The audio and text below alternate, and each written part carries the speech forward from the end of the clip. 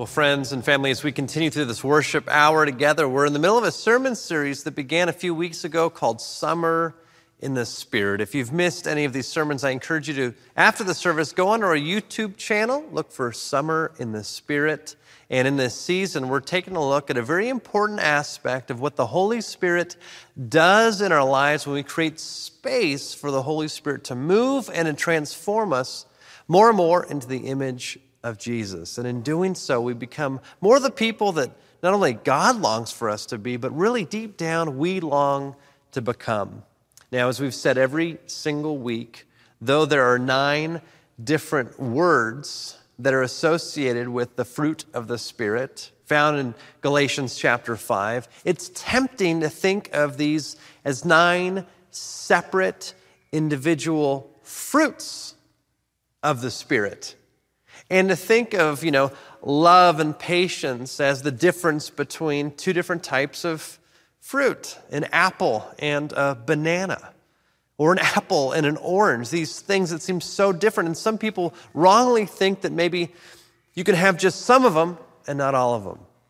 But that is the natural way of looking at each of these things, of love, of peace, of joy, of patience, as we get to today, of kindness. Because there's people that we know in our life that are not followers of Jesus, or us ourselves in our past, or even right now, if we haven't put our faith and trust in Jesus, we might be kind people, we might be patient or gentle or loving people, but it is rare.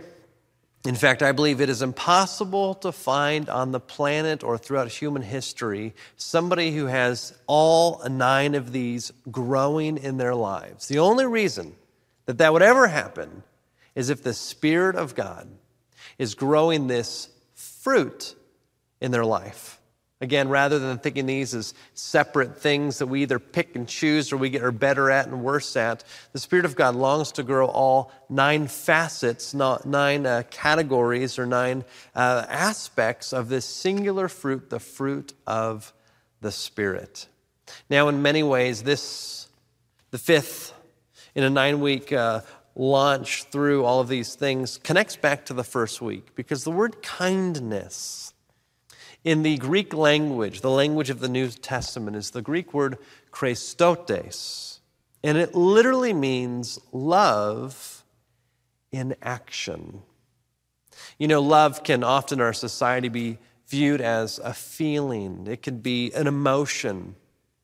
But as John Mayer sang in a song, love is a verb. It's not truly love until there's action that flows out of a heart, but there is natural love and there's supernatural love. There's natural kindness and supernatural kindness. As we get into this sermon series, every single week, we're going to take a look from my vantage point at 4 different things. Each of the teachers throughout the sermon series will approach it differently, but as I've gone into my assigned and very excited about different aspects of the fruit of the Spirit, there's 4 things that I want us to take a look at, and they're this. First, the problem of kindness. Second, the practice of kindness. Third, the power of kindness. And fourth, the picture of kindness. Well, what's the problem with kindness? Well, the problem is we rarely see it. We rarely see it in ourselves. We rarely see it in our families or in our workplaces, our communities. We rarely see it in the world to the degree, to the extent, to the level that God longs for us to experience it. Now, in some ways, you've got to go all the way back to the beginning of human history, which is found in Scripture, this description, this very poetic and vibrant and remarkable picture of what things were like in right relationship with each other, with ourselves, with creation, with God. The Hebrew word for this is shalom. It's not just an absence of violence, but it's the wholeness, the completeness, the fullness of all that God longs for us. And in the midst of that environment, which is described in Scripture as the Garden of Eden, Scripture says that humans walked with God in the cool of the day. They were naked and unashamed. They were filled with this joy of vibrancy. Love and action was just a natural part of their life, in the same way that breathing for us is almost not part of something that we have to intentionally do. It just happens. It's part of our human makeup. But when we as humans chose our way rather than God's way, there was a fracture in how God created all things. We, in our relationship with ourselves, was broken when we were filled with shame. Our relationship with one another was broken when we began blaming other people. Our relationship with God was fractured when we hid from God. And our relationship with all of creation was fractured because beginning in that moment, the work that we did was one of toil, of hardship, of not cultivating and caring for all of creation for the flourishing of others. In some ways, we began to exploit creation, take it for granted, toil and labor through it. In many ways, that whole experience is the alienation of all that God longs for us. And as a result of that, human needs began to arise. And ever since that moment, there have been human needs, physical needs, financial needs, psychological needs, emotional needs, relational needs, spiritual needs, that in some ways create a chasm, create a gap, create a void, create an absence of the shalom that God longs for us. Only God can fill that hole. Only God can fill that void. And God does so as a loving God that isn't just one who feels love, but who expresses love in action. And the history of all of Scripture, from the Hebrew Scriptures to the Christian Scriptures, the New Testament, the fullness of all 66 books of the Bible is an invitation for humans made in the image of God to actually participate with God, to join God in meeting the needs of those around us. Now, the problem with kindness is this. Often, we are only kind to people whom we believe are worthy of our kindness. I might say it this way, that in life, it's not so much the cost of an investment that is the issue. It's the perceived value of the thing that we are investing into that matters. For example, if it costs, let's say, $500 to repair your car, you might think that's a little, you might think that's a lot. But if your car was valued at $500 to begin with, most people would say, you shouldn't invest that $500 into that car that is only worth $500 to begin with. However, if the same investment, $500, which for some can be a lot, for some can be a little, if that car was valued, let's say it was this rare antique that was actually valued at over $1 million, most people would say, even if I don't have the funds for that $500, I'm going to figure out how I can borrow it. I'm going to figure out how I can earn money to get it, because though the same amount of investment, $500 is $500, what changes is the value of the thing in which you are investing it into. Whether $500 or $1 million changes your willingness to invest in that thing. Most people, let's say, if they own a home, are willing to invest in that home because it's one of the most expensive things that they own. But if you have something relatively inexpensive, and it breaks, most people say, oh, well, it's not worth it to get fixed. It's not worth it to pay to get it repaired. This principle of not just being the cost of our investment, but rather the value of the thing that we are investing into changes our perspective, not just in material things, but also changes how we invest, how we express love and action to people in our lives. For some of us, the cost of giving somebody a ride when they need it, it's a ride that from a value investment is the same. Whether there's somebody you know or somebody you don't know. Whether that's a child, a spouse, a parent, a coworker, or a grave enemy. The cost of you driving that person somewhere is the same. But the value of the person whom you are investing into changes. And so the problem with kindness is most humans, in their own strength, in their own flesh, with our own non-God-given perspective on humanity, rank order the different values of people in their life. And we pick and choose whom we express kindness to, whom we invest love in action to. And so there's people whom we love and they're lovable.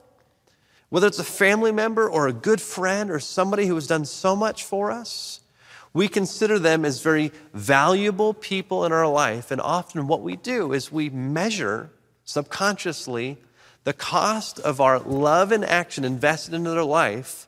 And if it's at a lesser degree than the value of that relationship, often we are willing to express kindness. But when the cost to love somebody in action is greater than the value that we perceive their life is worth in relation to us, most of us, again, apart from God, and this is why there's a problem with kindness in the world, is we choose to turn away, to overlook needs, to not do ultimately what God is calling us to do. And we live in a world where there's great fractures and divisions and walls between us and them. And one of the reasons why things begin to break apart, where needs get created, is that we only invest in the people whom we deem as valuable. And as we get into the sermon, there is a great opportunity to partner with God in expressing ultimately God's love, not only for us, but for all people in our midst. Not just those whom we love, but Scripture says even our perceived enemies. So how do we practice this thing that is so desperately needed? We can look on the news and we know how needed this is. The division that's happening in our country, division that's happening around the globe, friend groups and churches and schools and cities and neighborhoods are breaking apart, often because of a lack of kindness. And my premise is that we don't see the other person as being valuable enough to invest the time, the energy, the cost of our love in action. Because the truth is that love in action is costly. It costs us time. It costs us energy. It costs us stepping away perhaps of something that we prefer to do for somebody else. When we meet somebody else's need, often we have to say no to something else, or sometimes even no to ourselves. But we're willing to do it if the person we see is valuable. So how do we begin to practice these things? Well, the remarkable thing about the life of Jesus is that Jesus came, and we see in his life that he invites everyone to follow the way of Jesus. When you look at Jesus' life, wherever Jesus went, he is constantly not only being present with people, but he is meeting the full spectrum of their needs. Of course, yes, he meets people's spiritual needs. He says that if you believe in me, if you come to me, I will give you life and life to the full. He says that with me you will experience an eternal relationship with God the Father. You will be reconciled to God. But Jesus didn't just come to meet spiritual needs. He came to meet physical needs. He gave sight to the blind.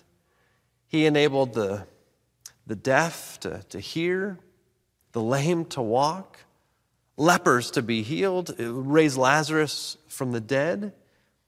He gave food to the hungry, drink to the thirsty.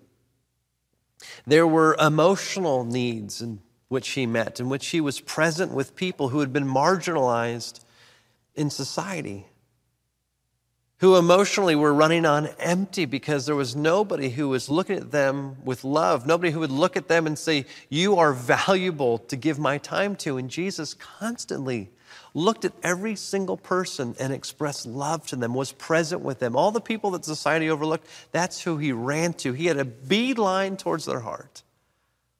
People who had relational needs, psychological needs, financial needs. Jesus was able to meet and to invest in and to be love in action across the spectrum of all of society's needs. Needs that they knew and needs that they didn't even realize that they had. Of course, there's felt needs that are obvious, and there's needs that we have no idea that we are even aware about. And Jesus had this ability to get and cut to the heart of things, not just to meet the needs of that which wasn't known, but also the ones that people tangibly had. And this invitation that Jesus has for us, which we will get to in the power in a moment of how we can do this, is to practice the way of Jesus with every single person in our life. To be able to see the needs that people have and to meet them. We are finite people. We can't in any way meet all the needs of all the people, but there is this sense that God can and God chooses to use and to infuse and to send out the body of Christ that is the church around the globe to meet the needs everywhere. It's been long said that just in the United States, I know we have many people who join us from other countries, but in the United States, that if every church was able to adopt a child that's going right now through the foster care system, that there would be the end to the foster care system if every church committed to that, this remarkable truth that we have needs that aren't being met, that God longs for us to see and to meet. There are needs in our city that are financial, that are emotional, that are relational, that are psychological, that are spiritual. And God has given us agency as followers of Jesus, not just through the programs of our church, but in our every single everyday lives to practice. Now, this is so comprehensive that I don't have a laundry list or some acronym or 5 points on how you can meet the needs, but it is simply this: being present to and open up your heart and your mind to first see the needs of the people in your life, that you would have the ears to hear, that you would slow down enough that you wouldn't be so self-focused on yourself that you would be missing the needs of those around you, in your family, in your household, in your workplace, in your neighborhood, in line at the grocery store. You see, every moment of every day as you interact with somebody else is an opportunity to practice this beautiful thing that God wants to fill us up with, and it's love in action, it's Christesis, it's kindness. One of the greatest things that I've chosen to do in my life, and I don't do it perfectly, but to practice this, to be very intentional about it, is before I get into a situation when I'm with other people, whether it's driving home alone to get to my wife and 2 boys, whether it's going to the grocery store and I park before I go into the grocery store, whether it's showing up to a friend's house, whether it's picking up the phone to make a call, whether it's typing an email or going on to social media to post, I often pray, God, would you give me your eyes, your ears, your heart to see the needs of the people around me and give me the strength to meet them. And that leads us to the power. We can't do this in our own strength. We can't even see the needs of those around us if we do it in our own strength. There is this supernatural, God-given strength and power and perspective that enables us to love in the way, in action, that God calls us to love. And the first is this, that when we first have God's perspective on ourselves, on other people, it enlarges the value of all of humanity to an infinite degree. You see, when you look at Scripture, God looks at every single human being on the planet, whether those who know God or not, those who have lived moral lives or immoral lives, those whom society lifts up or those in society who they all look down upon. Every single human being has been made in the image of God. Every single human being, as it says in Psalm 139, was knit together in their mother's womb. They're fearfully and wonderfully made. It is not God's perspective to look at humans at different levels of value. Part of the brokenness of humanity is that we've forgotten God's perspective, and we look at each other from a human perspective. And in some societies, this is very overt. For example, the caste system in India literally assigns different values to different people based upon the socioeconomic and their family lineage. But there's also ways in our society, in other societies, where we do this in a very subtle way, in some ways a systemic way, where we can attribute different values to different people based upon their education level, based upon their track record, based upon their level of morality, based on their abilities physically, based upon the color of their skin, based upon what they have earned in their life. We do it in a variety of ways. There's no one singular way, but we as humans in our brokenness, we assign different values to different people. And in doing so, we also create an us versus them mentality. And we then begin to view as some people as not being worthy of our love, not worthy of our time, not worthy of us needing to even meet their needs. I hear it all the time. Some people say, well, they deserve it. What do they expect? Look what they've done. That perspective doesn't flow out of the heart of God. It flows out of the heart of God's enemy. It flows from a broken, human-centric perspective. And the power begins when we begin to say, God, would you give me your vision, your perspective, not just on myself, but all of humanity. And there's a work that happens when we put our faith and trust in Jesus Christ. When we receive the Holy Spirit, Scripture says that we become a new creation in Christ. We awaken to our true value. But more than that, we awaken to the true value of all of humanity. That's why Jesus can say, love your enemies. That is such a contradiction in our society. It's impossible.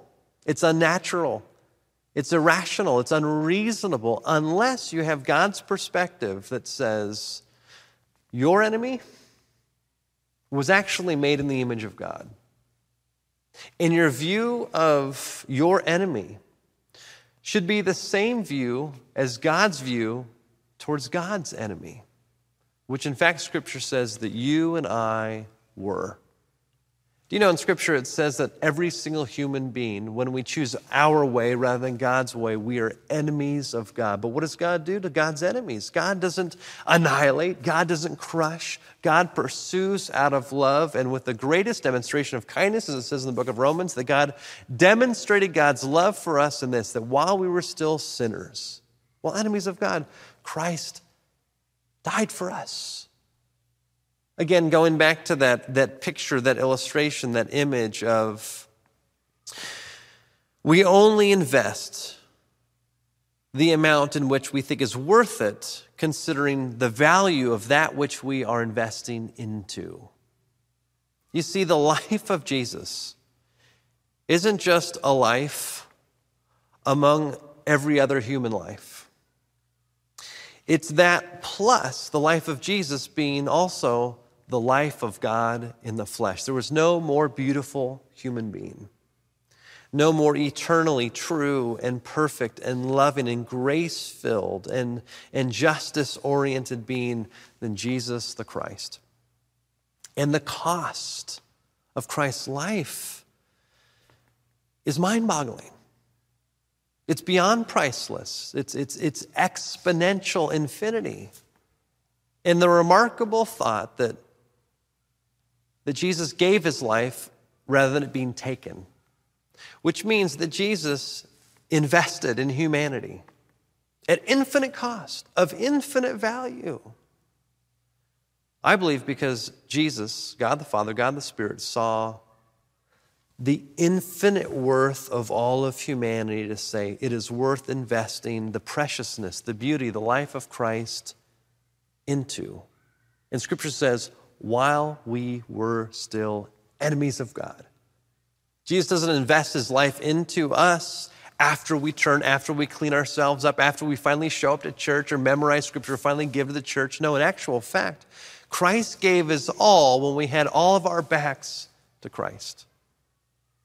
And when we can have that perspective of God, you loved me in action, when I least deserved it. It changes our heart through the power of the Holy Spirit. It changes our perspective, and we see our enemies through the same lens, the same heart posture as God saw us when we were enemies of God. And our heart supernaturally, irrationally, sees our enemies and enables us to have not just loving thoughts towards them, not just pray for them, but to have love in action towards them. When Jesus says, when your enemies are hungry, feed them. When they're thirsty, give them something to drink. When they're naked, clothe them. That is impossible without the power of the Holy Spirit. That's why this is called one of the fruit of the Spirit. As you create space for the Spirit of God to change your perspective of yourself, but also everybody in your life, there becomes,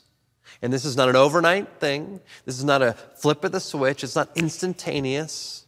It's over a lifetime of sanctification, of growth, of becoming more and more like Christ.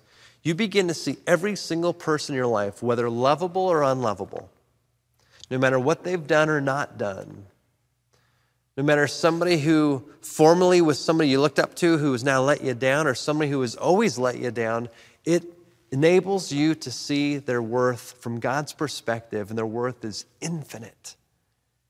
And it enables you to choose to sacrifice, to meet needs, to love, to serve, to care for, to spend time with, to have love in action, to be kind towards, in a beautiful way that only comes from the heart of God. You see, this power comes when we cultivate this life. You see, the Apostle Paul says frequently, but most specifically in the book of Romans, he says, gosh, the things that I want to do, I don't do. And the things that I don't want to do, I still do them, this wretched man that I am. And he said this after he put his faith and trust in Jesus. But even filled with the Holy Spirit, he knew that there was this war within him. There was Paul's self and Christ in him. And he wanted less and less of him to come out and to be the motivator for his actions, and more of Christ to be the thing that came out and to be the motivator of his actions. And when he chose to repent, to agree with God on how to live, on how to see other people, to practice the way of Jesus, it enabled the Spirit of God to flow mightily through his life. And this opportunity is for you to see that Paul is not just one special person who enabled to do these things in his own strength. He was some superhero, but in actual fact, that God simply says, I will fill with love in action any heart, any life that is open. You know, as we've worked through these things, we've seen the problem, we've seen some practice that we can pursue, but also the power that only comes through Jesus Christ and the power of the Holy Spirit. Scripture says that's the same power that rose Jesus from the grave that dwells in us. But finally, it enables us to have pictures of what this could look like. Now, I imagine some of you have people in your life that aren't just kind, but they're just kind. There's something about them that is God-given. It is supernatural. You know that the source of their kindness doesn't make sense outside of the fact that God is moving mightily through their life. There's people within our church family that I can think of that are constantly meeting the needs of not just people in this church family, but people in this church family that disagree with them, that like different things in them, that vote differently than them, but they also love people in action in this city. And they, through our partners, do amazing things in this city and even outside this nation through partners around the globe. Remarkable people who are just, they're love in action. They're living this out. But also there's people that we see throughout a human history and throughout the history of God's people that we look at. And for me, I lift up and say, now that is a great example of a supernatural, a spirit-filled fruit of the Spirit that is kindness. And one of those examples I want to share with you isn't in our lifetime. In fact, it never occurred in our country. In fact, it was part of what God did in England. Now, some of you are familiar with the the Great Awakening, and one of the most famous preachers during that season was George Whitefield, a great orator that God had blessed and was able to share not only the truth of who God was, partnered with and paired with the grace of who God was, and through the power of the Spirit, not only people's lives, but families, workplaces, the whole country was transformed through the power of the Holy Spirit. And one of those converts was a man by the name of John Newton, who wrote the song Amazing Grace. Now, remarkably, John Newton had a mentor, so hang with me here. And his mentor was William Wilberforce. Some of you are familiar with that name, have heard that name, but one of the most significant things that people remember William Wilberforce for doing is that he was part of a group of people that actually ended and abolished the slave trade in England. So here you have somebody whose life was transformed, the Spirit of God welled up in their life, and they saw that the love that God called them to enact in the world wasn't just among Christians, wasn't just in their church, wasn't just in their family, but it was in their place of influence. And William Wilberforce was a politician. He was part of Parliament. And what's so remarkable when I hear this story, when I read the history books, is that he was part of a group of people who supernaturally wanted to extend the love of God. And they did so in a very irrational, on the surface, a very unreasonable way. Because here's what they also said. As they fought for the abolition of slavery, they also said, but we've also got to look out for the slave traders. We have to love them. We have to care for them. I don't see this anywhere in the public discourse in our modern world. There often is a binary choice of let's love one at the expense of the other. I see this all the time in different pockets of humanity, not just in our country, but around the globe. There can often be a solution that is to care for the one at the expense of the other. But somehow William Wilberforce and his colleagues in Parliament were led by the Spirit of God, and this is such an example of the fruit of the Spirit, and they said that we have to extend love to all people, and that even includes the slave traders. You see, society's view is shifting, first looking down at slaves. Horrifically, that's not God's heart.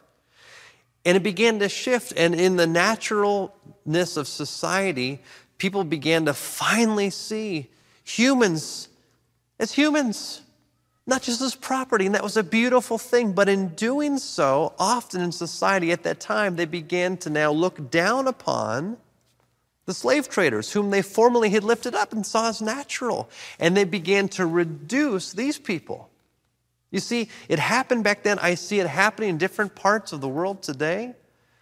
But William Wilberforce, because it was the Spirit of God moving throughout this whole community within Parliament, said, love needs to be expressed to everyone. And they came up with this solution. Not only did they abolish the slave trade, beautiful, powerful, amazing enactment of God's love in action, but what they also did is that they convinced the government to pay every slave holder in the entirety of Britain. 30 million sterling pounds were paid out. It doesn't make sense unless you have a perspective that says that every single human being, no matter what they've done or haven't done, no matter who they are, no matter how we might view them from an earthly point of view, is worthy of love, is worthy of investing into, is worthy of sacrifice. And stories came out of not only people who were formerly slaves, now free, coming to Christ and experiencing a tremendous transformation in their lives that wasn't just a physical healing and a physical freedom, but a spiritual freedom. But there was story after story of slave traders coming to Christ as well. That they realized that the guilt that they were experiencing, they experienced for the first time because the Spirit of God convicted them, but it also enabled them to experience forgiveness as they changed their lives around. It wasn't just a physical and a financial provision. God's Spirit move in their life as well. You see, this spiritual awakening that happened then can happen here and now. It's one of the things that our society desperately needs. And so my hope and my prayer is that we would be people that look around the world, we would even look in our own lives and we would say, there's a problem here. That the level of kindness that God longs for in the world doesn't exist. And to not just point the fingers out there and to say that those people aren't kind, but we would look inward first and we would say that there is a blockage. There is a reduction of love and action in our life because, in many ways, we don't see every single person as valuable enough to love. This is where the power of the Spirit moves in such a mighty way. It transforms our perspective. It transforms how we view our life. And here at Bel Air Church, it enables us to become a church at work. You see, kindness isn't just for the staff, isn't just for the deacons, isn't just for the Stephen ministers, isn't just for those in the outreach committee. It isn't just for the counselors or the volunteers. It isn't just for a department or program of the church. It is for every single person that follows Jesus. That's you and me. We get to be the hands and feet of Jesus, meeting the needs of those around us. So as we continue on in this hour of worship, will we turn our hearts back to God and thank God for all that He's invested in us? Let's pray. Jesus, I thank you that you, in the midst of us being enemies to you, were willing to lay down your life for us. You gave it, it wasn't taken. Help us to that, have a transformation in how we view not only ourselves, but everybody else around us. And through the power of your Spirit, would you grow that fruit in our life? A fruit that has many facets, and one of them being kindness, love, and action. May we practice it everywhere we go, not just for the lovable, but the unlovable in our midst. Jesus, we thank you for your love and how great it is. It's in Jesus' name I pray. We say together, amen.